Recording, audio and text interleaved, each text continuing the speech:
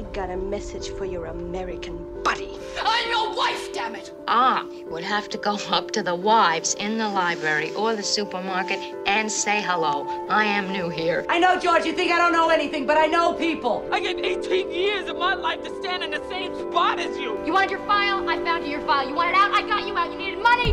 I found you some. Now, let's face it here. I've got to, latch on to something in my life. Oh, yeah, you blend. No use to try to sweet talk me, Miss Scarlett. I knows you ever since I put the first pair of diamonds on you. Who was gonna love me? Who was gonna make me feel good? I wish I had a mother like me instead of nice. Nice gets you shit. I got a 2-inch thick sirloin steak sitting defrosting right this minute. Why don't you and Guy come over and have supper with us tonight? What do you say? Hello and welcome to another episode of the Best Supporting Podcast, a podcast dedicated to celebrating and dissecting the performances of our favorite Best Supporting actresses. My name is Nick Kachanov, and what a year, Colin. What a year. And my name is Colin Drucker, but you can call me Baby New Year. Do you know who Baby New Year is? No, what is that? It's not BB Newirth. Don't be confused. I mean, Dare to Dream, right? But yes. I don't know. I think I first heard this expression maybe on Drag Race on season 6. It was the black and white runway. And Darian says it about Jocelyn Fox in that bathing suit with the little hat on and the makeup. Yeah. So you look like Baby New Year. And oh my God, what a deep cut that is. Yeah, and I'm assuming it's a reference. You've heard it other places. Yeah, I mean, I'm like, Google, help me out. Baby New Year is a personification of the start of the new year, commonly seen in editorial cartoons. He symbolizes the birth of the next year and the passing of the prior year. In other words, a rebirth. So Baby New Year is a thing. I love this. All right. In 2015, CNN had an article, How Baby New Year Became a Thing. I just want to see CNN do How BB Newirth Became a Thing. Then I'll read. Yes. BB Newirth as Baby New Year. That's like a vocal warm-up. Oh, that's good. That's really good. Well... Anyway. Baby New Year, welcome. Welcome. On that note, it's Yes. 2021, and all our problems are solved, and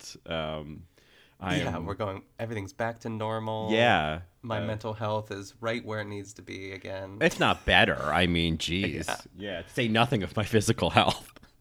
Yeah, and I know this episode technically it's like maybe we should have did this last week, but I think it's kind of fun to, now that we're out of the woods, so to speak, kind of look, the idea of the episode is to kind of count down our top 10 BSAs of 2020, whether that's a performance, a person, a thing, something like more personal to us, and maybe we can even open up the question, I don't even know. I don't want to say, like, what's your New Year's resolution? But, like, what are you looking forward to in the realm of BSAs for 2021? Like, what does that look like for you? It's a general question, of course, but...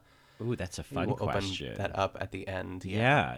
Because I feel like, when we talk about BSAs, we talk, of course, about, ladies in supporting roles stealing the show, but it's also these things that carry us through our lives. And so I'm thinking of both. I'm thinking of the BSAs that I want to see and the BSAs that I want to experience, so to speak. Yeah, some of mine are actually like action items and that don't really qualify as like a tangible thing, but it was like... it was enough to make the list. The list. I have to say that I think yesterday, maybe the day before, I just kept saying to myself over and over, the prom. And I just can't stop. Oh, that's really good. I mean, as you should. I listened to Amanda's Teen Mom episode yesterday. I think her newest one. And she hated the movie, but she loved the Broadway bootleg, which I agree is like that show should be and only be on Broadway. But I'm glad that the movie exists, and I do like the music a lot. So, the prom. The prom. Well, I listened to that podcast, Meryl and the Movies, where they talk about Meryl Streep movies, and they had an episode about the prom and Let Them All Talk. And the Meryl, because the one co-host is named Meryl, she was saying she had seen the Broadway show, and she said the thing about the movie versus the Broadway version is that, you know, the movie, it's Meryl Streep, it's Nicole Kidman, you know, whatever. But like in the Broadway version, you know, the woman who played the Meryl role was kind of like that type of actress where, like, you know, she fit that role. And like the woman who played Nicole Kidman's role was an actual like career chorus girl. And so there was, it made more sense with the casting in terms of like, oh, that's how audiences knew that person and they were playing a version of that, I guess. That's cool. I do love that. Yeah, that... Give it some zazz, that number. Strangely enough, that Nicole Kidman number has been in my head, and it's growing on me, Colin, and I don't really love that. Oh, man. I don't think it's the best... I don't even think that character needs to exist. We talked about that before, but I maybe it makes more sense in the Broadway show. I get filling out, like, you know, the core for Broadway people, because that is a type on Broadway for sure, like the, you know, the sort of aging... chorus gal in the Chicago ensemble. Mm-hmm. But we're not here to talk about the prom, unfortunately, Colin. We're here to move on. To move on from the prom. Sorry, I have to stop. No, it's good. I love it. To the BSAs of 2020. So I have 10 things. You have 10 things. Do you have any honorable mentions that couldn't fit within your top 10? I just wanted to ask that first, because I don't, but... I wanted to leave that open. These are just some, you know, worth mentioning. I have given them lots of love in the past, or they've been sort of perennial BSAs in my life. I think I did an In the Details episode on this, and it'll probably get some press in an upcoming episode of The Nuances, which is my favorite episode of In the Details every year. But I feel like in terms of 2020 and like movies that personify 2020 to me, it has to be Lady in a Cage with Olivia de Havilland. I look back on that and I think, oh, that movie. If someone said, what was 2020 like? I would, you know, years from now when someone says, so what was it like? What was 2020 like? I would say, well, there's this old movie called Lady in a Cage with Olivia de Havilland. And that's pretty much what 2020 was like. So. Is that, help me, I'm trapped in a small private elevator? Yes. Okay, I was going to say. That is Olivia de Havilland trapped in a home elevator while these sinister crooks invade her home and chaos ensues. So, yes. So anyway, great. So I just needed to mention that. My other kind of, you know, always BSAs that have gotten me through this year and years past, of course, the Golden Girls have been like every night. I'm like, okay, what episode am I going to fall asleep to? Yeah.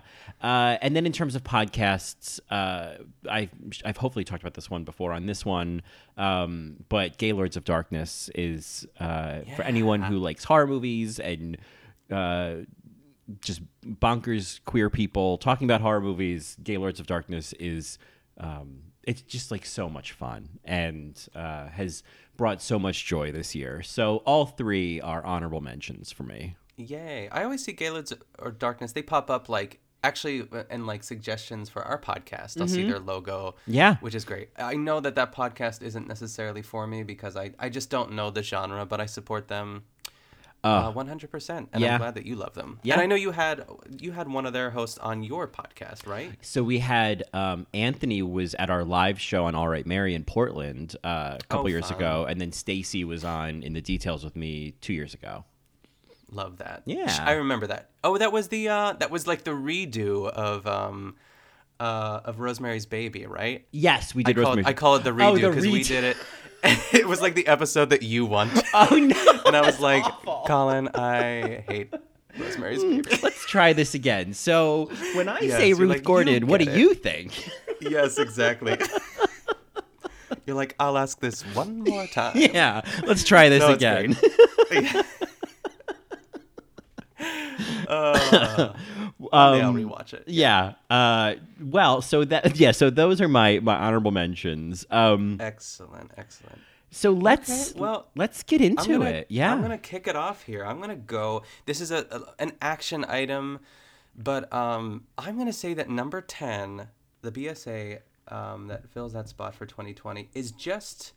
In ways, I guess it's kind of me, but it's quitting my job and starting this new job. I had been teaching voice for like 3 years, and it's like that weird thing of like trying to make a career in the arts, but with that career, it's like you don't get any of the perks of like a corporate job. And it's really tough because like I got paid well, but it's just like there's a whole bunch of, outliers that just kind of, or variables, I guess is the word that, there's not a consistent schedule. And if I take time off, I don't get paid time off. I'm just like not teaching and like all those things. And I still really obviously I love music and obviously I love teaching, but I never thought I'd be ready to kind of jump back into the corporate world. And I'm just really glad I did. I know that like I'm only at this point, I started in October 19th or something. So it's obviously still fresh, but I really do like it. And I can honestly say that I'm glad I made the switch. It's for my mental health, for just like my time, like working 9 to 5 hours as opposed to the evenings and spending more time with Keon and getting paid a little bit more, and having health insurance, Colin. It's really like a big thing. Yeah. Best supporting coverage. Yeah. It's, I think that kind of stability, is, I've been contending with that a lot, lately of, I've got a really stable day job and, it's not me, but it pays really well and it's everyone's nice and I think I do an okay job of it and it lets me be creative and like, it supports me in all these ways. And it's like, if you're able to do all the things you want to do, if you're able to have a stable job and still be creatively fulfilled and get to see your boyfriend and like all those things, then it's like, then what's wrong? Like what's wrong with that narrative? How good is that, as a queen might say? How easy is that? Oh, how easy is that? Oh God. That's okay. I mean, she said how good is I think that phrase kind of, you could put whatever you want in there. Yeah, how blank is that? Yeah. Yeah, exactly. And so I'm just very glad to be where I am and like you said too, like it actually means I could do more, like when the world does open up, like more theater and more like in, starting this new podcast and in addition to this one and like truly having the best of both worlds and something that I never thought I would be like, that I would find or like have or be content with too. So it's kind of like a new mindset in a way, but that's my number 10. Yeah. All right. Well, I support that. I think that's great. And I feel like I agree with a lot of that, and also like it's good to hear someone else say that and say, "Hey, this is good. Like, it ain't broke," 'cause, exactly. Well, great. Well, my number 10 is a little different. My number 10 is a TV show that I brought up recently on Best Supporting Podcast, and I've just been. It made the list at number 10 because it's sort of a later entry in the year, but just this obsession lately with the show Roseanne. And I'm so, especially the early seasons, like season 1 and 2, and even season 3, like I think really it's not until like the last 1 or 2 seasons that it gets real bonkers, but there's a very different tone in the early seasons. There's a very different way that it moves. And it's just some of the best TV, like in terms of sitcom television that I've ever seen. And I've been listening to Total Request Pod, and Amanda and Jody have 2 episodes on Roseanne, and just like and I'm just like, I'm like queening out because I'm like, yes, I love hearing you talk about the costumes, and like Amanda knows a lot about the show, and like it's just it's so nice to hear other people like appreciating the same things that you're queening out on. Like, oh, that's that great podcast experience of like. Yes, of like, oh, I'm listening to my friends talk about this show I love, Yes.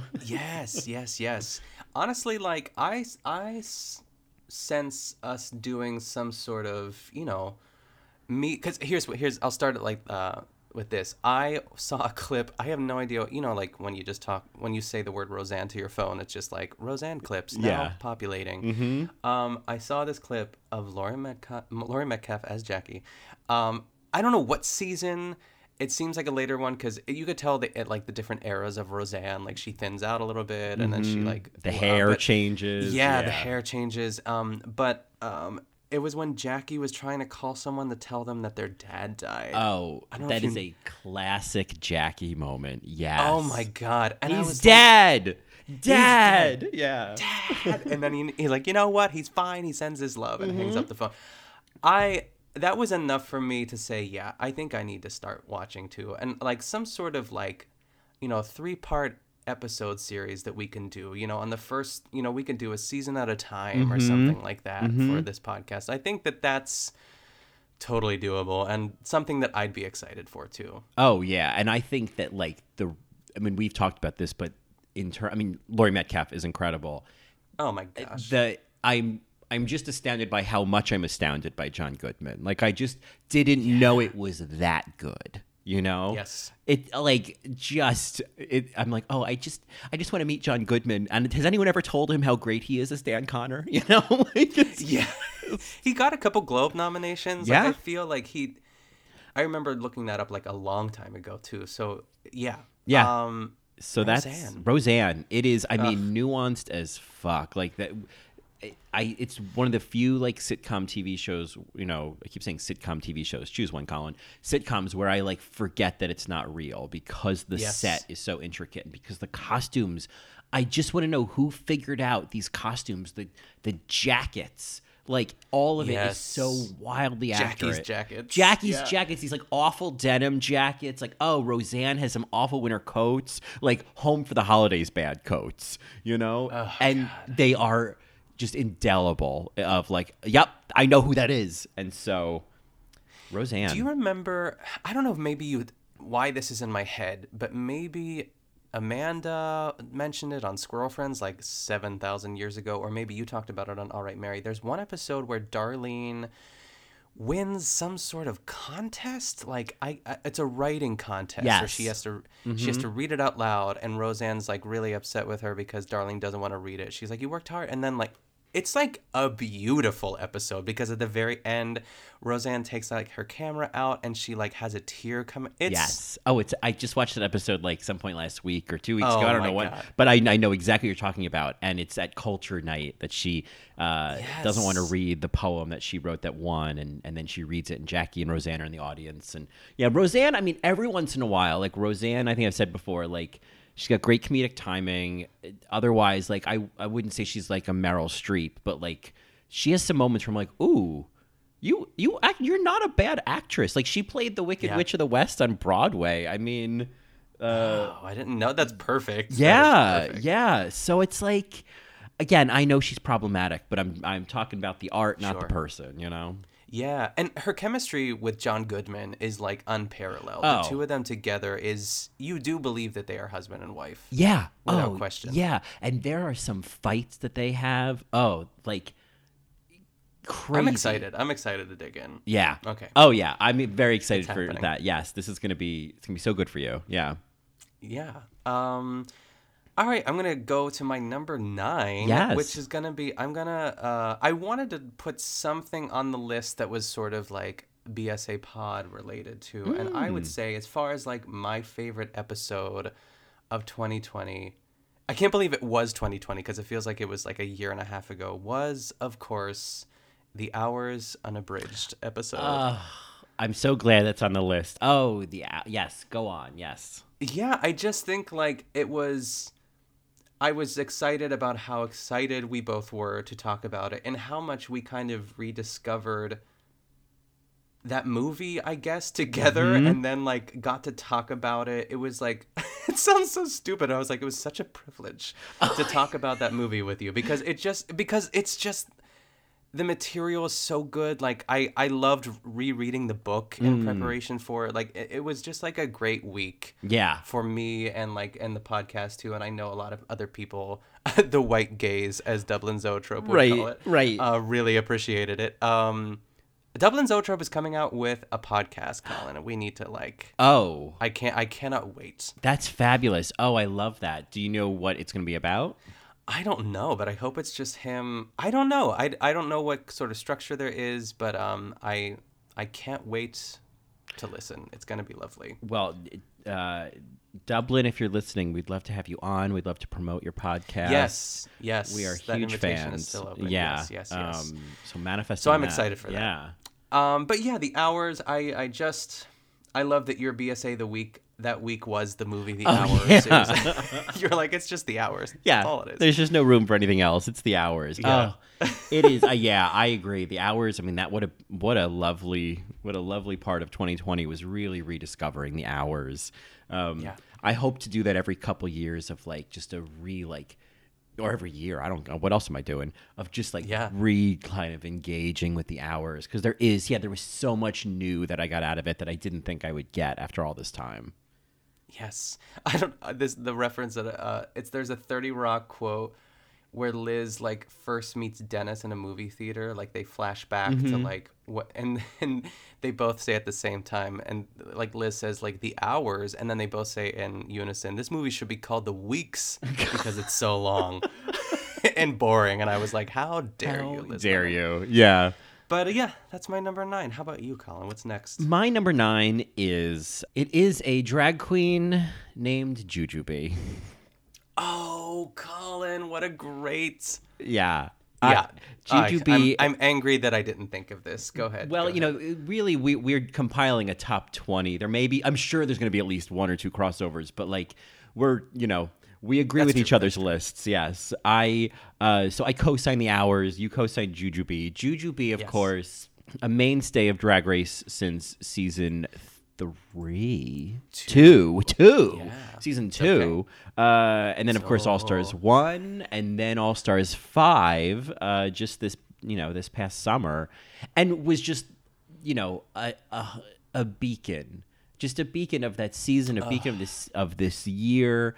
Jujubee is like, she is so funny and so smart and so talented and so charming, and just like, I'm sure it's a lot of work, but she makes it look like it's not. And I just think that she's just like brimming with star power, and I can't wait to rewatch All Stars 5, largely to see Jujubee again.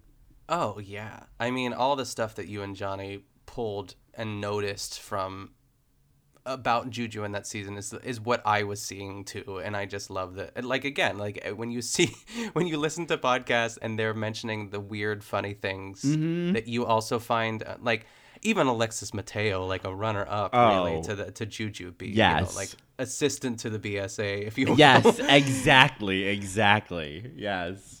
Just like what about this? What about this? And like Juju's finger when she like points. I think that I like screamed the loudest because for some reason, I had missed the boat on you and Johnny talking about like the fingers of Drag Race. I don't know why. I guess I just didn't listen to that episode, but I was, or like you collectively kind of mentioning it here and there throughout, the tenure of the podcast. But I love Juju. That's a great one. Yeah, Jujubee. I think really representing all the drag we had in 2020, and I think being my favorite drag of 2020. Yes. Yay. So you're number 8. My number 8, and this might be on your list, Colin. So if that's the case, we can sort of we'll dig into it a little bit and then talk about it again when you mention it too. But my number 8 is Pen 15 season 2. Oh yeah, she's on the list. She's on the list. Yes, okay, good. But yes, I wanna. I'm so happy. I was hoping this one. I was like, if this doesn't overlap, then what are we doing here? I know. Yes. But yeah, talk about Pen 15. And it's quite fitting that mine is, I guess, lower on the list and yours is higher too, because I know you enjoyed it far more than I did. But I also, like, looking back on that now, I rewatched Play probably like 2 weeks ago or something like that, and it's great. Like, it's just beautiful television, and I think really, like, I wasn't gonna not put it on the list, but I decided to put it at 8. But I just love this show so much, and I have so much, like, there's so much expectation, and like that it kind of got the best of me when I watched season 2 as well, that I was expecting something else, but of course, like, the show matures along with like the characters too. It's like this beautiful sort of, I don't know, metaphor, I guess, but I can't wait for the second half of it. I know that Maya is pregnant right now. I don't think we talked about that on the podcast. No, I didn't know that. Yeah, she's pregnant. So lovely. I'm sure that will halt a little bit of filming. And I mean, I don't really know how eager anyone is to film, currently, but I know it's still happening. So I'm waiting with bated breath for the second half of it, but it was just a beautiful first half of the season, and I can't wait for the rest. How about you? Well, I guess we'll put a pin in that, I guess, unless you want to... Yeah, I mean, I agree with what you're saying, and yeah, I'll save my thoughts for when Pen 15 shows up on my list shortly. Perfect. Okay. Well, my number 8 is the Schitt's Creek post-show documentary, Best Wishes, Warmest Regards. Oh, yes, Colin. Yes, which we did an episode on In the Details. And because I wanted to put Schitt's Creek on the list, but I was like, oh, but that was really like what gooped me. And I think, I am one of those people. I feel like it's become popular to not like Schitt's Creek on like Twitter and social media. I feel like because people love it so much, there's something cool about like, I just don't get it. Like, these people are not funny. I know that's cool, and I'm just like, well, I've never been cool, so that works out really well. It's just, I think it is everything that we have talked about. We've done the BSAs of Schitt's Creek. Yes. It is everything. I still feel all the same feelings, but especially the Best Wishes, Warmest Regards is such a beautiful, exploration of what was special about the show itself and the show behind the scenes. And, it was like getting to kind of like knowing that amazing scene with Alexis and Ted in the diner, and then getting to see the behind the scenes of that. It was just so great. And I have not, it was such a unique thing to see at the end of a show, was like that glimpse, that sort of Schitt's Creek untucked, Yeah, Schitt's Creek untucked. So I really loved it. It was such a, and obviously that show, I'm so happy that I'm so happy that it was such a huge success and won so many Emmys, and it's over. Like, it's not going to have like a bad last season. It's ending on like the biggest high possible, and I think in the long run, that's awesome.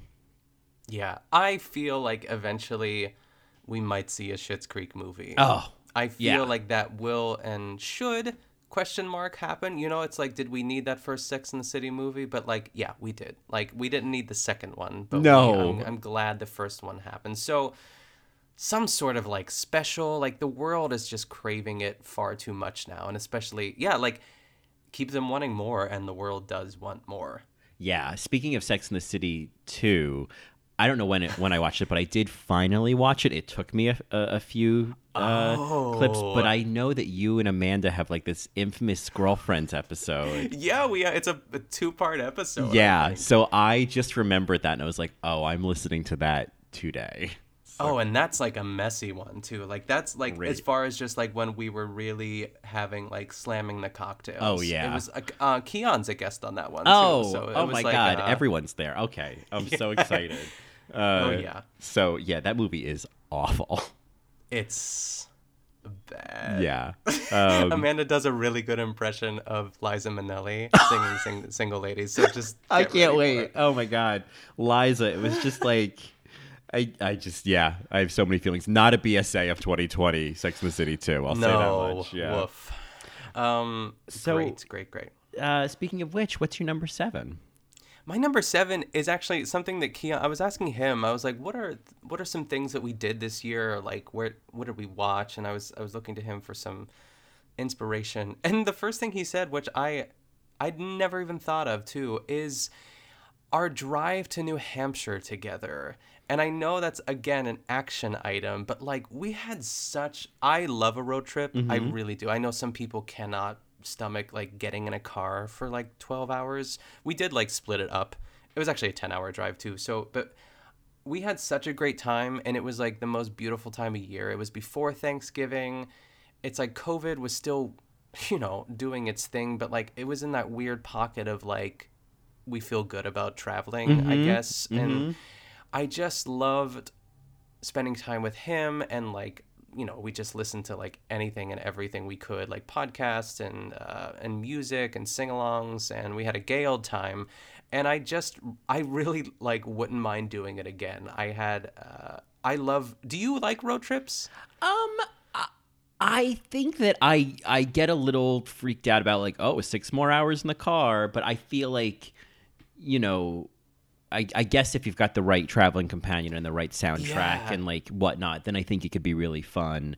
I think if it was like, oh, we're doing an 18-hour road trip, it's like colin-shaped cutout in the wall. Like I can't. I would just run. Yeah, never at once. I think like the most we did in one day was like 5 hours, which is a lot. But like we really did take our time. There really wasn't any rush to get home. We made sure to like drive back on a Saturday so we could have like all of Sunday to like sort of recuperate, I guess. Yeah.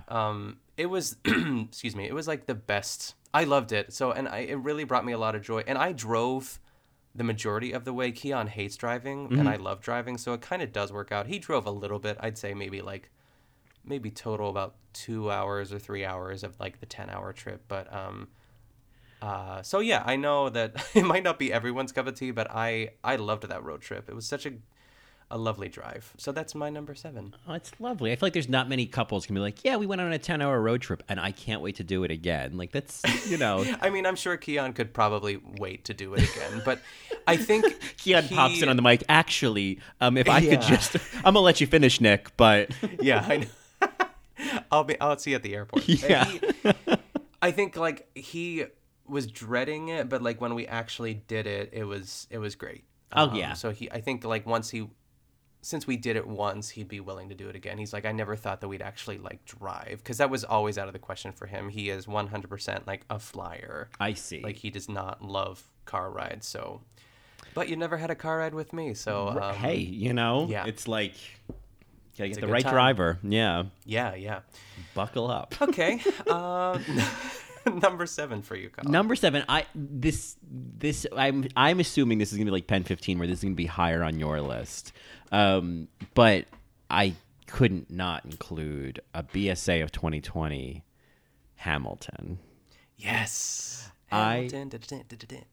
Yes, it's on my list. But I figured. Go, yeah. I mean, from watching it, from like, because I had seen another like version on Broadway, or different cast on Broadway, I should say, and it was awesome, and I loved it. And I'm not a big musical person, and all those disclaimers, and just was obsessed with it. And then seeing again on just Disney Plus with the original cast, and it was everything. And then we had our BSAs of Hamilton episode, which I really enjoyed. That was so much fun. That was like the hours where it was like 2.5 hours, and we just queened out. And and then I did the Hamilton ride on Peloton. I mean, I am the whitest, gayest stereotype right now. Like, it's just I'm all the things. But yeah, the Hamilton ride on Peloton is phenomenal. Yeah, I think I cried at the end of it. When she talks about Lin-Manuel and how like In the Heights like changed her life, and I was like, oh my god, I've cried on. That's my second Peloton ride that I've cried on. That was, I think, maybe my first or second that I was like, yeah, I cried on that ride, and I was like, I needed this. This was for me. It's so true. There's like. I think it's all of Satisfied. There might be some cuts, but it's like an entire climb where you are out of your seat, but there's something about that song that is just like, it's fuel. It is fuel, inspiration. It is everything that I needed, and it comes at just the right time. And she's great. I love that ride. Because I was like, oh, am I gonna get through this? I was like, this song, yeah, I'll totally get through this. Like she was great. Her enthusiasm was perfect. Yes. I loved Wait for It as well. I thought that was a great. That I was like, all of this is just so great. So, Hamilton. But Hamilton, it's just that ending, the gasp at the end, Angelica, Philippa Sue, and Angelica just being, she died at the end. I mean, it was just. She died. I mean, there was just so many. Quiet Uptown. There's just so much about. Dorothea Doge. Are you kidding me? What's his name? Christopher Jackson. Yes. Coming Home. Are you kidding me? Yeah. I can't even like finish sentences. It's all just so good. And so, Hamilton. Yeah. Yeah. What a gift. Yeah. What a gift. Beautiful. All right, number 6 is something. It's kind of like My Roseanne, but it's been put on. It's pretty high on the list because I just loved it so much. Keon and I finished watching The Queen's Gambit over the weekend. Okay, all right. And I know you have not started, or I know you've heard of things. What are your initial sort of thoughts of like, that's not for me, or maybe, or what do you feel about it at this point? I mean, I know that like, I think Johnny loved it because I know that like I've talked to other people about it who've like, you know, sold elements of it, and I'm like resisting it, and I just and like I'm often wrong when I resist things. Sure. Like, by the way. And so I'm just in all that waiting room of like, when am I going to finally watch it? And then be like, has anyone watched The Queen's Gambit? Does anyone know how great that woman is? Yeah. Yes. I hear you, because I think everyone was talking about it, and I just resisted it because I just didn't think I would be interested, and boy was I wrong, because it's, first of all, there's a lot of great women in it, and it's like, where to even start? I just think it's like a perfect season of television. It's so detailed and beautiful, and like the plot, obviously it's just like, there's something really satisfying, and of course we've seen it in like other movies too, about seeing someone, it's like the underdog story, I guess is the best way to say it, because like she's an orphan and she learns how to play chess with like a guy in the basement, and then she, like, everyone realizes like she's very gifted at chess, and then it's just kind of the journey from there. But there's like addiction involved, there's like, you know, the fact that she's an orphan and she does get adopted, but it's like kind of complicated and kind of not. Like I think the thing that really, I don't want to say sold me, but like the thing that just made me love it even more is my friend Gina posted on Instagram that it took 30 years to make, or to get greenlit or something like that, because what backers or producers or whatever you want to call it just didn't think that chess would be interesting enough, and it's also like a female-led like sort of drama, but it is worth it. And there were like 6 rewrites, and like it's just it's like trimmed down to the bone. There was no extra fat, and like it feels like it took that long to be made because it's so perfect and so like well done. Keon and I, like, when we watched it, I've never wanted a show, like, not to end. Like, I wanted more, but I think I could be wrong. I know there's, like, 7 or 8 episodes, but I think it's just, like, I'm trying to think of something else that we've seen. Maybe, like, in ways like Big Little Lies, kind of like, like I don't need to see a season 2, but once it came, I was like, okay, I'm on board. But I kind of hope there isn't a season 2. I kind of hope it's just this one thing. Because it's just this beautiful little moment in television, and I loved it so much. And I'll talk a little bit more about it later too, because I have something else to say. But it's a high recommend for me. I hope you love it. I also don't want to build it up to this, like, you know, this status that once you watch it, you're gonna be like, oh, well, yeah. So I mean, I feel like if you feel this strongly about it, and other people whose opinions I trust feel that strongly about it, like, I'm probably just like, oh, do I want to be in the camp of people who are like, why do I want to watch a TV show about chess? You know, do I want to be that girl, or do I want to like enjoy something? And I think, but you will. Sorry, go ahead. No, and I think that's the thing. I think it just like lean in.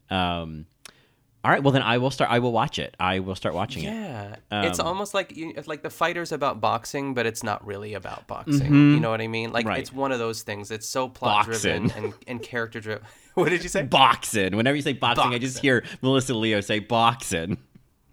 Yeah. What does he know about boxing? Boxing. Oh, Melissa.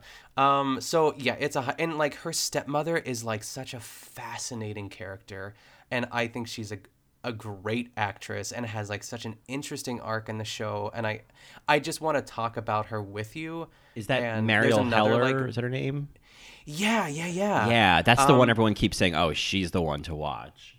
She really is, and the way that they write her is so perfect and keeps you kind of guessing. I don't want to go into it. And then there's like another character that comes back 2 episodes before it ends, where you were just like, oh, where have you been? I've missed you so much. And it's like, it's worth the wait. Yeah, I'd recommend it. It's a perfect pilot too. Like if the pilot doesn't reel you in, then you could say you gave it an honest try and just kind of pack it up, because I was ready to watch the 2nd episode after that. Okay, that's a great endorsement. Sometimes it's like, how long is it going to take for me to get into the world of this show? And it's like, sometimes people say like, it's like thinking of like Westworld. It's like, yeah, it's going to take you a few episodes. I'm not going to spend 3 hours until I like something. Like, yeah, exactly. Monet and Bob were talking about it on Sibling Rivalry. It might have been an older episode too, and it makes sense. Like, people these days will say, "Oh, you just got to get through like the first 3 seasons." Like, she was being sarcastic, right. But it's true. Like, I think of like Parks and Rec. Like, you just got to get through the first season, and then it's great. But like, it really is great. Like, after the first season, and it stinks that like that's what we have to like. That's the price of admission with some shows too. Like, I just wish it was, compelling enough from episode 1, and this show definitely is. I'll say, and this is a tangent, but I've felt that way and thought that as well about like Parks and Rec and The Office. That the first season is like, just skip to the second season, but especially The Office, I've gone back and rewatched the first season, and besides the fact that Amy Adams is in it and fabulous, it's actually better than I'm giving it credit for. I think, I think I don't like Michael, as much. And like, there's things about it that I'm like, I don't know. I want more Pam moments, whatever. But like, it's great. And I think I'm compelled to rewatch the first season of Parks and Rec because I'm not trying to defend it, but I know that season 2 takes a totally like, it comes to life. But I'm like, what am I missing about season 1 of Parks and Rec? Like, is it that bad? Maybe it is. No, with all that being said, too, when Keon and I did the rewatch, we weren't LOLing as much as we were like in season 4 or season 3, but like it isn't bad television. It is perfectly acceptable. And I didn't know people said that about season 1 of The Office. I thought season 1 of The Office was super strong. Yeah, I feel But I guess people, okay. Oh, yeah, I don't know. And maybe that is just me. I feel like season 1, it's a smaller season. It looks a little different. Michael looks different. That it all feels like a pilot. Yeah. Well, Queen's Gambit. Queen's Gambit. And one more thing, sorry, and this is a side note too, but I know you'll be excited about it because it was per Johnny's recommendation. I started watching I May Destroy You, Colin. Oh, yeah. I watched 2 episodes last night, and I could have probably stayed up all night and watched the rest too. And I love that they're half hours. That was like the best thing about it too. So I will report back, but I am fascinated by it so far. Yeah, I like once I started watching it. Yeah, I think I watched like 4 or 5 or 6 of the episodes in a row. Like I binged so much of it. It's so good. And she's great. If she if she does not win an Emmy, right? I don't know what's gonna like. I'm excited for the Emmys this year. I think that'll be really great. Yeah, she is, because she's like starring and writing, directing. Like this is all her, and I just like to have all of this come from her mind and be so fucking good. It's like, this is more than just a great performance. This is like a great accomplishment, Yeah, she needs to have like that Phoebe Waller-Bridge moment. Or yes, like set fire to the rain. Oh, yes. Oh, the image of her just like holding a bunch of Emmys on stage. Yeah. Yes. Oh my God. Your number 6, Colin. Yeah, number 6. So my number 6, I have recommended on this podcast. I've queened out about it in the details. It is, of course, the movie The Bad Seed. Yes. I am obsessed with this movie. This was a movie that I like, a true quintessential BSA of 2020. And then I discovered it. I knew about it, but finally like really discovered it this year. Ooh, Marco's automatic feeder. I don't know if that picked up on the mic, but it just... I heard it just a little bit. Yeah, it just released some cat food. And I'm like, this is not what I programmed it for, but whatever. You're like 6 hours too late, sweetheart. But so I like finally watched it this year, because I knew that Eileen Heckert was nominated for, Best Supporting Actress. And I thought, well, reason alone. And I will continue to recommend and sing the praises of The Bad Seed. It is like the lady acting in The Bad Seed is phenomenal. Between the lead who plays the mother, Nancy Kelly, and then Eileen Heckert as an amazing Best Supporting Actress in 2 scenes. And it's over the top. It's so over the top, and like, yeah, that's what I love about it. It is just so unabashedly over the top, especially Nancy Kelly's performance, which she won a Tony for and was nominated for an Oscar. And yet it's also like, this is like what people accuse Shelley Duvall of in The Shining. So unfair. It's really Nancy Kelly, but I still love it. I will continue to just recommend. Yeah, I need to watch it. I need to. There was a small window of time over like Christmas break, if you call it, that I was like, maybe I should watch The Bad Seed, and then I like took a nap instead. But yeah, I will. That'll be one of my. By the end of January, I will have watched The Bad Seed. I'm going to put that out into the world. I know at the very least that the Eileen Heckert, Mrs. Daigle scenes, I have never been more confident that you're gonna love them.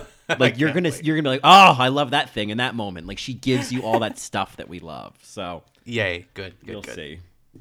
You'll see. You'll see. I'm so threatening for The Bad Seed. Yeah. So I think that brings us to your number 5. My number 5 is a more watered down, less clever version of your Schitt's Creek answer. So I'm gonna tag yours to the end of it, but. Still a moment in 2020. Number 5 is the Schitt's Creek Emmy sweep. Yes. As maybe problematic as some people might say, but I think it was perfect. And I really specifically, this was almost just Annie Murphy winning Best Supporting Actress in a Comedy Series. Because honestly, like besides Catherine O'Hara, like those were of course it's the women that we were most concerned about. Like, are they going to get their due? And like. I didn't care as much about Dan because I knew like the show might win or writing might win or maybe even directing, but Then they all won. Yeah, they all won. They're all bottoms.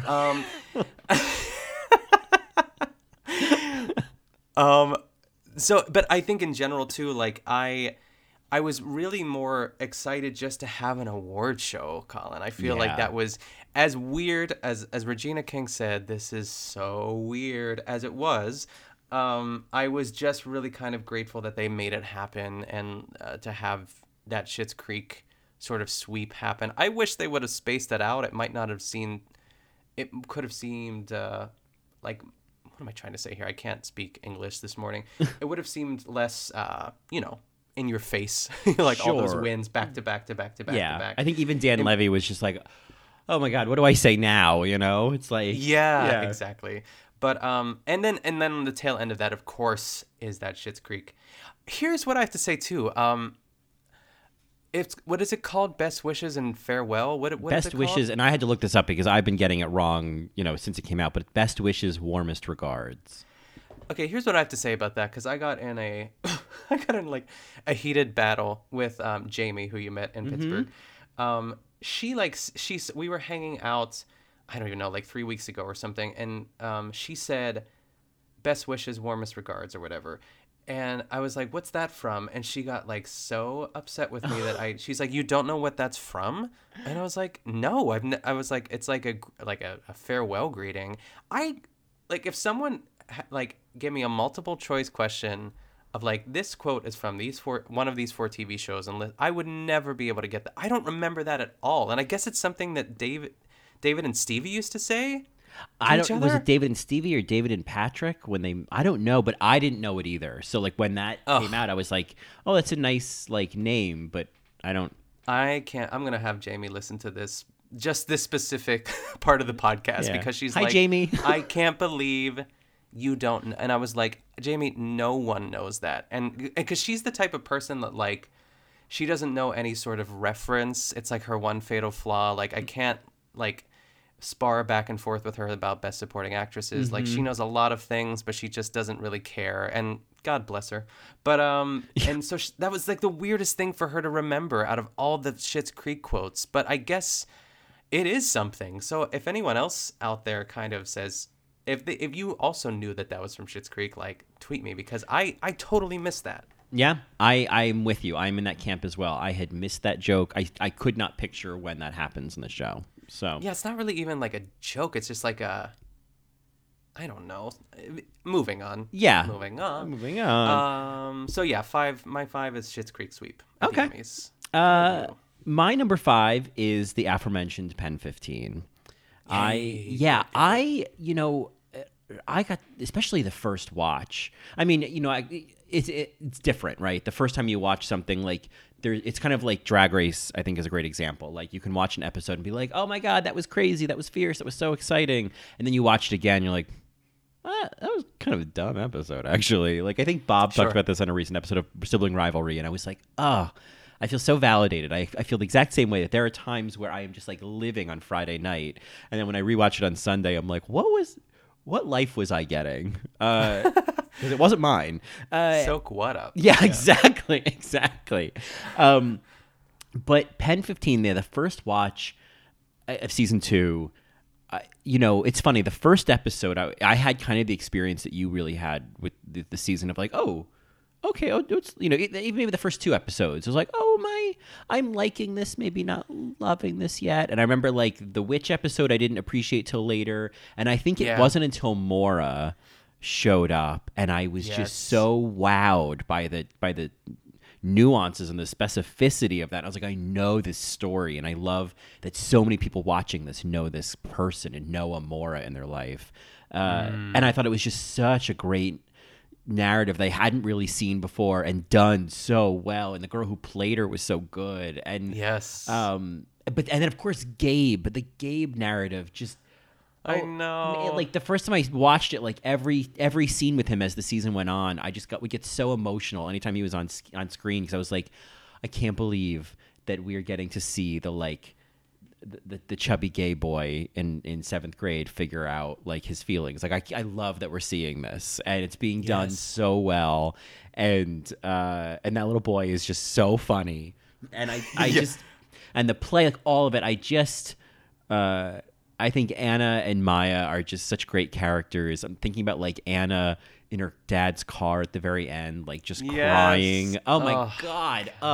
And I'm both of them. It just, what a fabulous show, and a show that I'm really just like rooting for, because I think I think they're doing it so well. Like I think you were saying about Queen's Gambit, where it's just like, it's just so perfect. That was such a BSA of this year, is when Pen 15 came back. That was so like peak excitement in 2020.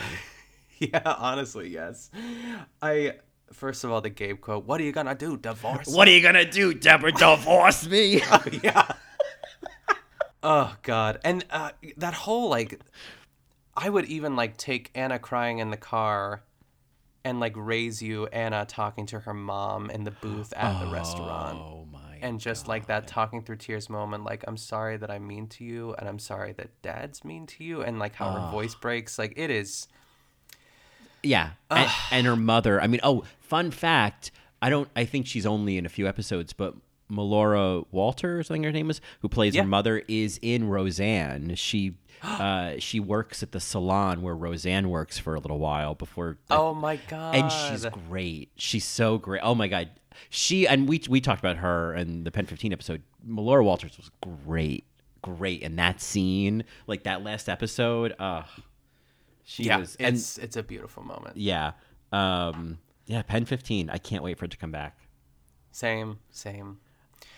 Well, that brings us. Now we are in the north end of things. Oof. This is, cream of the crop here. Who's your number 4? The heavy hitters. Yeah. This is one that just came into my life yesterday. And I know maybe I should have put it lower in the list, I'd say, but it was just too much of a miracle to not mention and put like below top 5.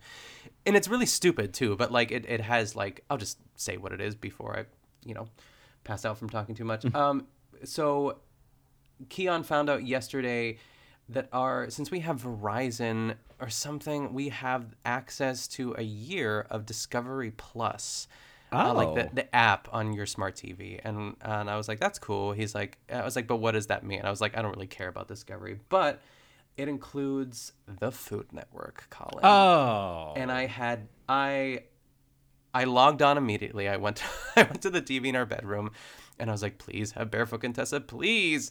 And they have everything. Wow. Everything, I'm pretty sure. Like, the thing that stinks is, like, the earlier episodes are harder to find. There's some on YouTube, but it is a treasure trove of, like, everything that I need for the Good Vanilla Pod. Mm-hmm. And just and just like my overall mental health of just like yesterday, like the work day was winding down and it was dead. So I just like watched a couple episodes and I was just like, I could, and they just start one after the other. It's like binging it. Like I never was able to fully binge Ina the way I wanted to.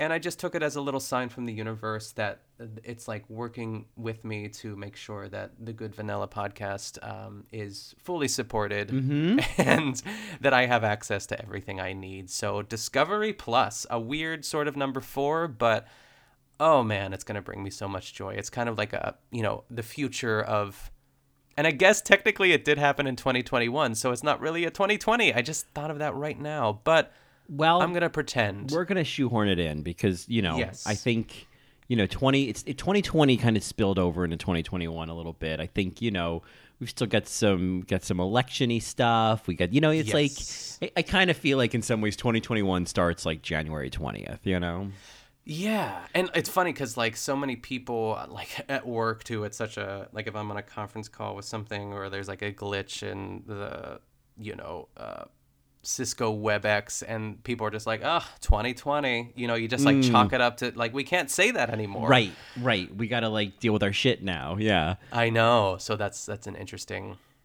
conundrum, but yeah, Discovery Plus, I am thrilled to have it, and I'm looking forward to the next year of having it. Fabulous. And well, beyond. What synchronicity with the Good Vanilla podcast. I know. Yeah, it felt good. I was like, okay, it's happening. And I almost got overwhelmed, like, with how many episodes, like, in the best way possible. Like, oh, there's this one and that one and this one. It was great. Yeah, so, like, what shirt is she wearing as she trudges up the beach this season in the opening credits? I watched one yesterday called The Cat's Away, and Jeffrey was going away for, like, the weekend, and she's like, I'm going to have my Card Shark friends over. Oh, I've seen that one. Yes. Oh, it's so good. And as soon as Jeffrey leaves, there's, like, a smash cut to her in her pantry with, like, a bottle of tequila.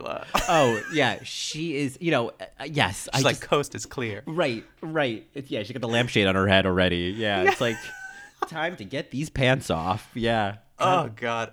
And the Card Sharks are just like 4 fabulous gay men who live in the Hamptons. Oh, God. Yes. Oh, that's going to be a fun episode. There's a lot to uncover, yeah. I might beg to be on that episode to talk about the Card Sharks. It's a good one. Well, great. Well, my number 4 is one of 2 iconic duos on my list that we queened out about this year, and it was just so lovely to spend some like dedicated time talking about Margot Martindale and Ann Dowd. And I was trying to figure out a way. Yeah, go ahead. Yeah, was it a Vulture interview with them? Yeah, the Vulture interview from that 3 came years out, ago. 3 years ago. 3 years ago. Yeah. Breaking news: Margot Martindale and Ann Dowd talked for over 3 years ago. I know. I was like on the corner in Lawrenceville, like extra, but it was right. That interview was so fun, and like talking about them together in the same episode, and just like I don't know, and they're such they are like, the patron saints of this podcast, yeah. And I just we've talked about Margot a bunch this year, and we talked about Ann Dowd a couple times this year, and I think they are just queens of the category, with Diane Wiest and, so many others, Amy Adams, but like Margot and Anne are just, there are kind of actresses. And it was really nice to kind of like get a moment to just talk about the 2 of them, not in a role, but just like them and the way they work and the way they think. And I just loved it. Yeah. Amen to that. I think that they're going to be, they have been sort of like a staple from the beginning. I think Margot came a little bit later, even though we have always loved Margot. It was all about Anne. And then once we saw them together and, Lazy Susan, I think it's the era of Margot. Yeah. I know. I'm going to start watching that show, The Americans, that she was in. Oh yeah, Colin. I've heard it's incredible. So, so that and Queen's Gambit are going to be my January watches. Oh, yay. Good. Yeah. Excellent. Okay. No, you're Top number three? 3. Top 3. Wow. All right. So Margot and Anne for me were my the queen who got cut before the finale, but coming back for All Stars, Yeah, exactly. So we're in the top 3 now. My number 3 is Hamilton. Which Great. we already talked about a little bit too. And I think for me, and we talked about it on the actual episode too, is I was so starved for theater. I was so starved for some sort of live performance or some connection to what we used to do pre-pandemic, and or just going to the theater, Colin. It's just something that was taken away from us. So I'm just so happy that Lin-Manuel decided. I mean, the trade-off is that In the Heights didn't happen this year, but instead we got Hamilton too. So a worthy exchange in my book. But I can't wait for In the Heights this year. I'm going to freak the fuck out when that comes out in the summer, hopefully. Yeah. Fingers crossed. But I think what made it even more special is watching it with Keon, because he only really loved the King George songs. And to see, it was almost like watching a kid on Christmas morning. I knew how good it was going to be. I knew the gifts he was going to open up, and him watching Satisfied for the first time was just the greatest joy ever. And it was kind of me watching Satisfied for the first time too, because I've seen some bootlegs here and there, but it wasn't watching the full package of her deliver that song was just something. It was otherworldly, really. Yeah. And and then us talking about it, and the fact that you really enjoyed it, and truly genuinely enjoyed it, not just kind of like going along because I told you we should cover it. Right. Yeah, no, this is an extra genuine bonus. love. Yeah. Yes. So for all those reasons, Hamilton just just kind of revisiting the cast recording again, because I listened to it a lot when it came out, and then I kind of put it to the side, and just rediscovering more layers of that. I will say, to kind of put a button on the Hamilton conversation, I guess, but there's I can't remember what it's called now. There's a show on Netflix where it's basically it's a podcast, but they turned it into a TV show where it's they explain the writing, how they wrote one song, and a lot of them are pop songs. But on this episode, it is an episode entirely about the writing and like the inception, right? Yeah, sure. Conception, yeah. Sure. Conception of Wait For It. Which is a great song. And just hearing and watching Lin-Manuel talk about it, you get to hear the original what's it called when they record a song, a demo. It's really fascinating. I think it's and Tommy Kail, I think he was the director. No. Tommy Kail directed.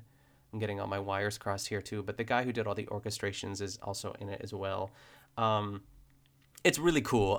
I cannot remember the name of it right now or what that show is called, but maybe while you're talking about your number 3, I will look that up. Yeah, because I would love to check that out. Yeah, it's really great.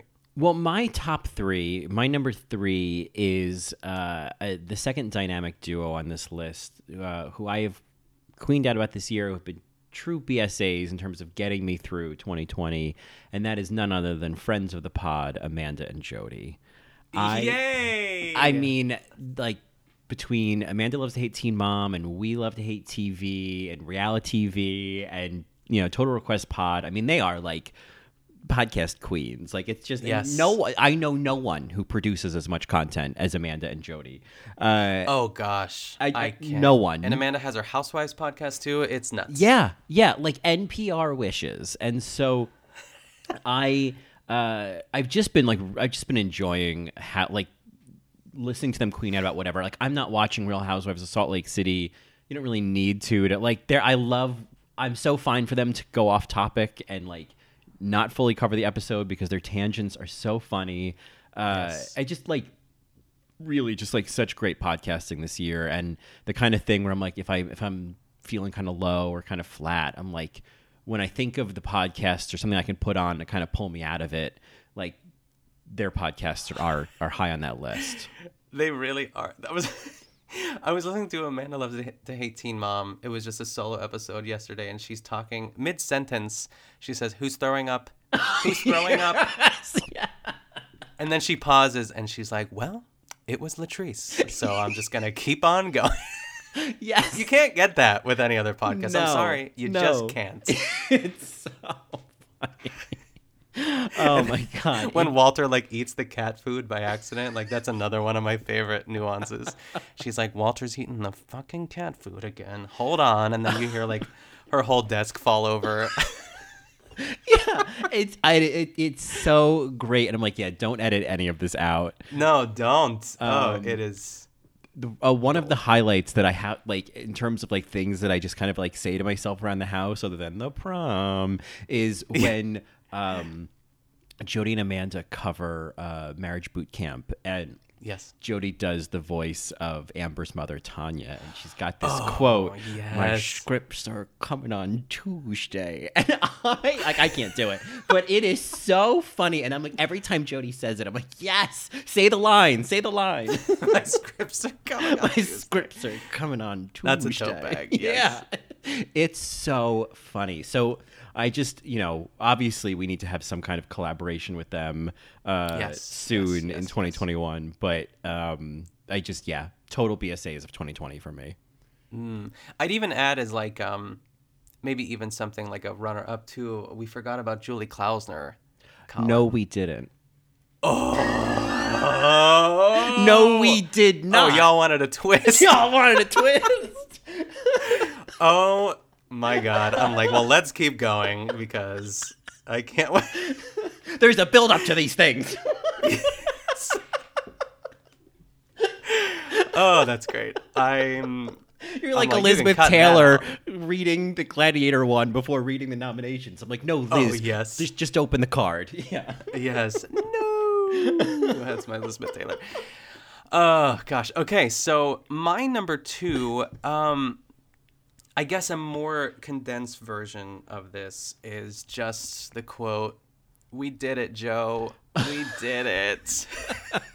And like, but that's like sort of the introduction to like just the results of the election and like the hope of like what the future of America will look like. And because really, I told Keon I put that on the list. I just had like the election as my number 2, but like that was actually quite stressful. That was not necessarily a BSA moment, but the BSA moment of Kamala Harris calling Joe Biden and just being able to witness that. And also like the idea of like Pennsylvania being the BSA of like really kind of, turning blue and being that pivotal point in the election was also really satisfying. And walking out onto the streets that day in Pittsburgh, like it was just like all of that is my number 2 spot, I guess. I don't know how you want to word it, but yeah, I mean, I think it's the we did it, Joe, is a great kind of like symbol for all of that, because it was the relief, it was the like, it was the excitement, it was like what that meant. It was like, this doesn't just mean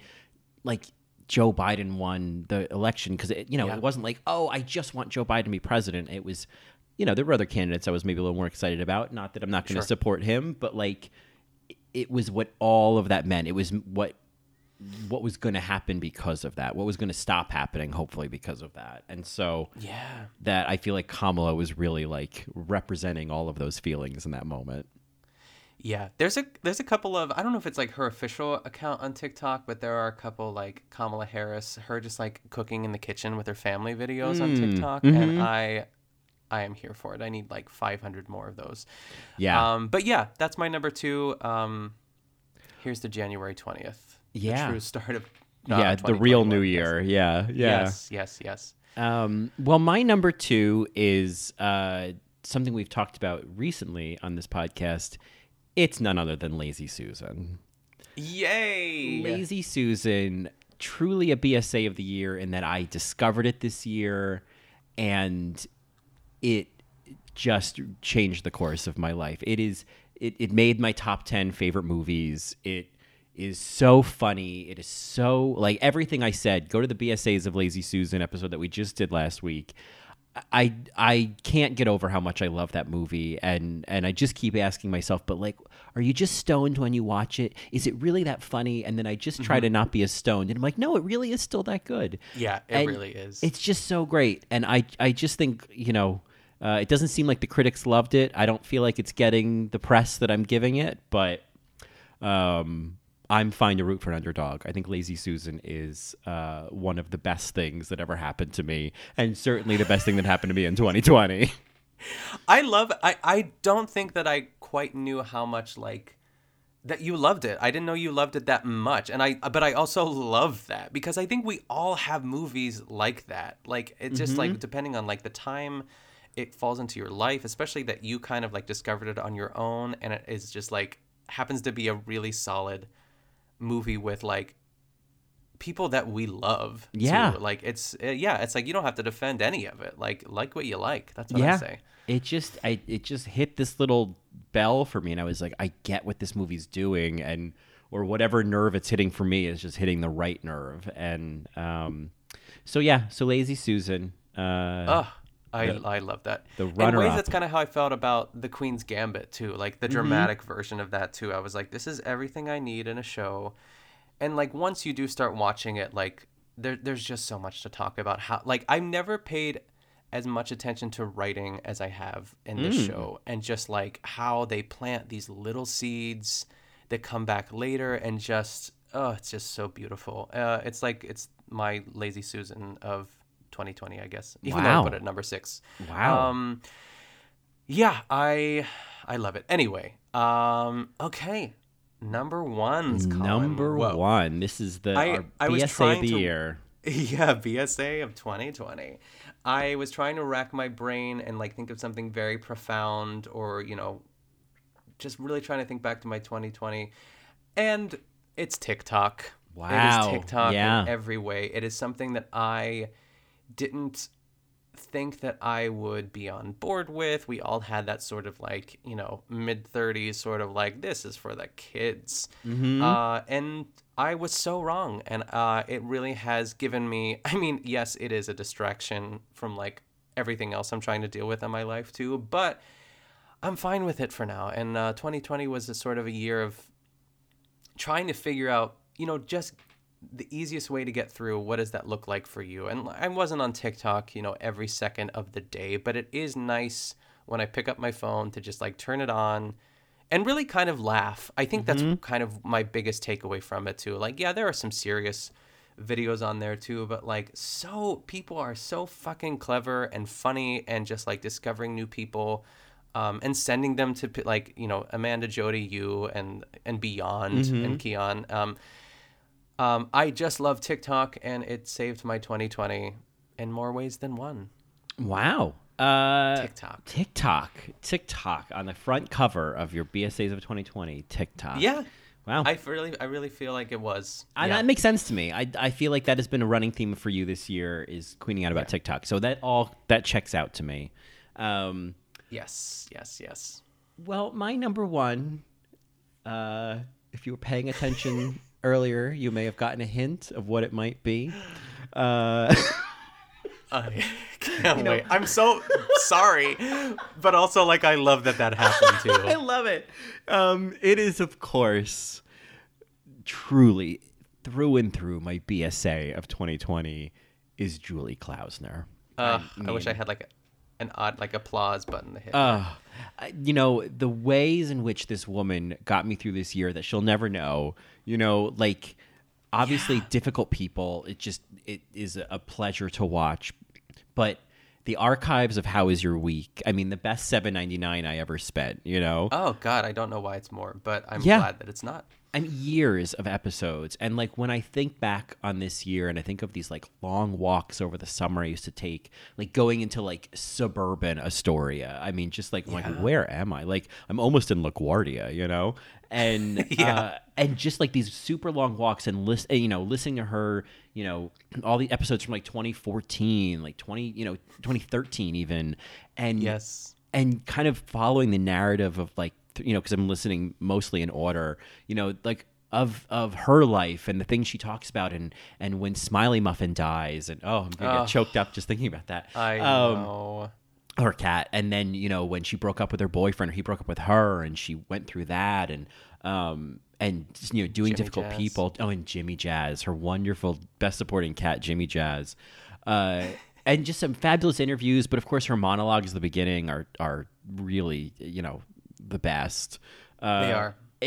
I've just been loving, like, she's the kind, it's the kind of podcast when I'd wake up at 3:30 in the morning and I just needed to like calm down and go back to sleep. I would put on How Was Your Week? And and I've been listening to Double Threat now with Tom Sharpling, and it's really fun. It's just, she is, and like obviously she's brilliant and she's so funny and she's so smart, and like is such a perspective that I like need, and of course I want more How Was Your Week, because I just want to hear her monologue about like life right now, I know. But she has truly like gotten me through this year, and like I'm so grateful for that content and for her voice, and not to be dramatic about it, but Julie Klausner, she's a queen. She really is the queen. Love to fuck, never been fucked. But I can't wait to try. If that wasn't so vulgar, I would put that on a tote bag for you. It's so funny. Love to fuck, never been fucked. It's that like that pattern, never been fucked. Yeah, she's like looking at the paper as she reads it. Yeah. Like, oh God, that episode. And that was big dick man. That's like one of the other lines on that episode. And that was from the guy who was in the staircase. Is that what it was? Yeah, yes, I think so. Yeah. Yeah, that's crazy. Well, anyway, so that is indeed, that's the BSAs of my BSAs of 2020. Yeah. Oh, what a list! What a list! What a year! That is the list. Yeah. Yes. Yes. Well, that was fun. I'm excited to, maybe make this an annual thing, like the first week of January episode. Yeah. To kind of just recap, in 2022, we'll do 2021. Yeah, absolutely. And, I can't wait. I can't wait to look back and talk about all of the travel. I mean, maybe that's kind of our final, because I'll tell you, after all these BSAs, I don't have a BSA of the week this week. Oh, okay. I do have one. But, okay. I can mention it. It's very small and very quick. Perfect. My BSA of the week this week is a chessboard that Keon and I bought at Target. Because of the Queen's Gambits, we were very inspired. I'm sure, like, in general, like, the sales of chessboards, they had to have gone up after that show was released. Because Keon and I both know how to play, but we're like perfect opponents because we're both smart enough and know the game well enough, but we're also like stupid enough. You know what I mean? Right. We're not strategizing. There's nothing going on. Like, I might be able to see a little bit ahead, but in no way am I like a great chess player. But our games last, like, they feel like they last for 30 minutes, which is, I feel, a long time. But he beat me once, and then I beat him a second time too, and it's really nice. It's like a nice sort of wind down, like after work, like you want to play a game of chess sort of situation. So that's my like very small BSA of the week this week. Oh, that's great. Oh, that's fun, and it ties into the list, so that's perfect. Yeah, it does. Yeah. I guess if I had a BSA of the week, it'd be, there was this movie I watched on Amazon. It was this little, horror movie. It was like an hour long. It was called Raccoon Valley, and that's a great name. I know, and it sounds like it's people being attacked by rabid raccoons, but it's like there's something happens, and like some sort of I don't know, an airplane carrying some sort of chemical crashes in an area, and it has to be evacuated, and this one woman who's deaf misses the evacuation and like wakes up and everybody's gone, and then discovers there's like some zombies about who've been transformed, and she has to kind of figure out, and the whole area's been like blocked off, so she has to figure out how to get out of there, and like and she's deaf, so there's like that added vulnerability. And it is like so beautifully made and really engrossing, and obviously only an hour long, and there's some moments that are so scary, like so tense. Oof. And it was made for $175. Whoa. By mostly one person, and they show how he did it at the end, and it's really incredible. I just was so wowed, and like there's moments where you kind of have to just like go with it with the plot, but like just the accomplishment of it, how beautiful it was, and like the sound design, the music, I just like didn't want it to end. And there's a cat in it, and it doesn't get hurt or killed. It's all a very happy story. Yeah. So So Raccoon Valley, free on Amazon Prime. I love the idea of like an hour-long movie. Yeah. Oh, yeah. It was. I was like, oh, this is perfect. This is Yeah. And the fact that I wanted more at the end, I thought, well, awesome. Yeah. I know that people say, oh, 90 minutes, whatever. When I see the movie is like an hour and 8 minutes, I'm like, yep. Oh yes, hour 20. Is like hour a 20 is dream. perfect. When it's like an hour and like 49, I'm like, oh, come on. Yeah, it's like I do like the math in my head. I'm like 60 plus 60, and it's like 160 or something. I'm like, oh, yeah. It's almost like that TV show Special. Remember that TV show Special? Yes. It's 15 minutes long, and I'm like, this is the future of television. I don't know if like people have like caught on to that yet, but I think Quibi thought that they were the future, but they went down to 10 minutes. But yeah, but I don't know. That's a whole other bag of beans. But a 15, 20 minute show, or episode sounds great. Yeah, it's good stuff. Well, all right. Before I let us get played off, you did mention at the top of the episode, maybe some not necessarily resolutions, that's right. but what Yes, we, maybe perhaps some things we'd like to have talked about in our 2021 BSAs of 2021 episode we do in a year. What are some things you'd like to see on that list? So I think in general, like one of the things that's really exciting that's going to be happening in the next like 4 months, I will say, is award season. And I'm really kind of thrilled to kind of like cover that in our own sort of way. I'm excited to talk about that with you to see what we have in store. Because like everything's pushed back. I feel like Golden Globe nominations come out like February 3rd or something. It's interesting. And obviously the Oscars are coming up too. I have yet to watch a lot of the movies, and as far as like, I feel like this year is about the leading women more so than the supporting. Like I agree. I'm excited to watch because I feel like she's now gaining momentum. Ellen Burstyn in I almost called it Pieces of a Woman. Yeah. Is that what it is? Mm-hmm. Yeah. I'm excited for that because we love her, and I would love for her to I would love for her to have like another Oscar for sure. Yeah. And I think moving forward, like I'm trying to think of other like Oscar buzzy sort of. I'm excited for The Father. I can't wait to see Olivia Colman. I already know that it's going to be incredible, and I just don't know if I'll be able to handle how. It's just like another Olivia Colman like emotionally like driven perform. Like I can't wait for it, but I'm just like, oh my gosh, I'm thrilled for that. And then moving forward too, like I'm excited for In the Heights in the summer. Like I said, there are some BSA. Her name is Olga Merediz, who was in the original Broadway cast, who's playing Abuela, and I cannot wait for that. I'm so glad they cast her in that role to kind of carry her over. So that's super exciting, and I'm sure we'll have like an episode on that when it actually comes out.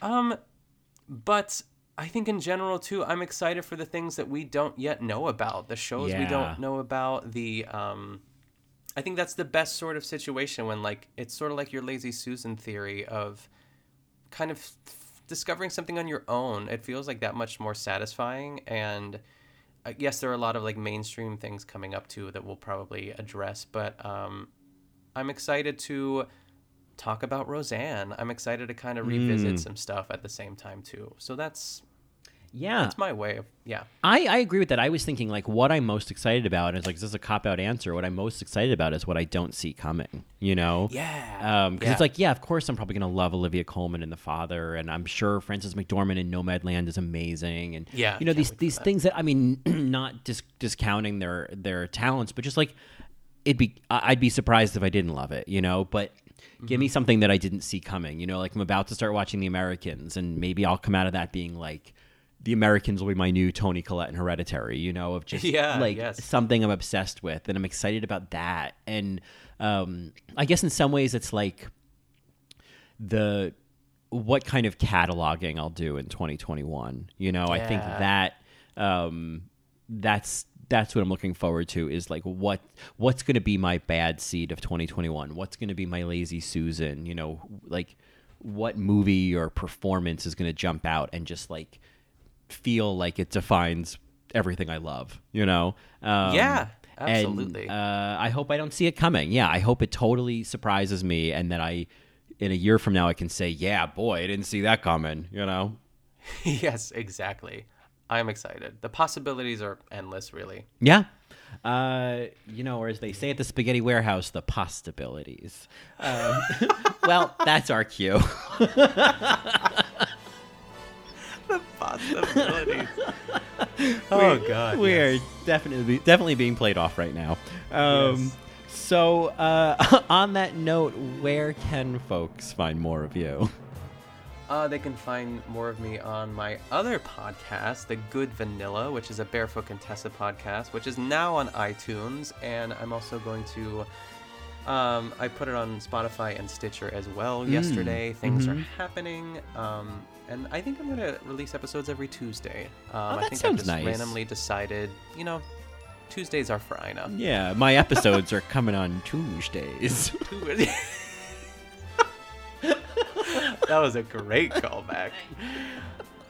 God, that's good. And then you can also follow me on Twitter and Instagram at Nick Kochanov. Yeah. How about you, Colin? Well, of course, you can find more of me on In the Details. Coming up very soon is not the Cherishing Valerie episodes I promised last month. They are coming. But, you know, I'm only human. But we are going to be doing, or I'm going to be doing, the Nuances, which is my yearly recap of my favorite nuances from the year. Oh, yes, that'll be fun. Yeah, kind of similar to this, but more kind of like our birthday episode, like from episodes I've done. So that'll be fun. You can also hear me on All Right Mary. We're covering season 13 of Drag Race. You can find me on Twitter at Colin Drucker and Instagram at Colin Drucker_. And of course, you can find more of both of us in a best supporting capacity on Twitter at BSA Pod. Yes, and you can email us at thebsapod@gmail.com. Feel free to leave us a 5-star rating and review. And there's been a lot more Twitter action lately too. That's one of my 2021 goals, is to be a little bit more active on our BSA Pod Twitter and engage with all of you listeners who we know you're out there. We see you. We see you. Talk about a callback. Yeah. Oh, God. Honka, honka. Honka, honka. Well, on that note, a big thank you to all of our BSAs of 2020, whether it be, you know, Jujubee or Margot Martindale. Julie Klausner. Yeah, hey, we can't forget about Julie Klausner. Yes. We almost did, but then you reminded me. Oh, and that, as they say, is that.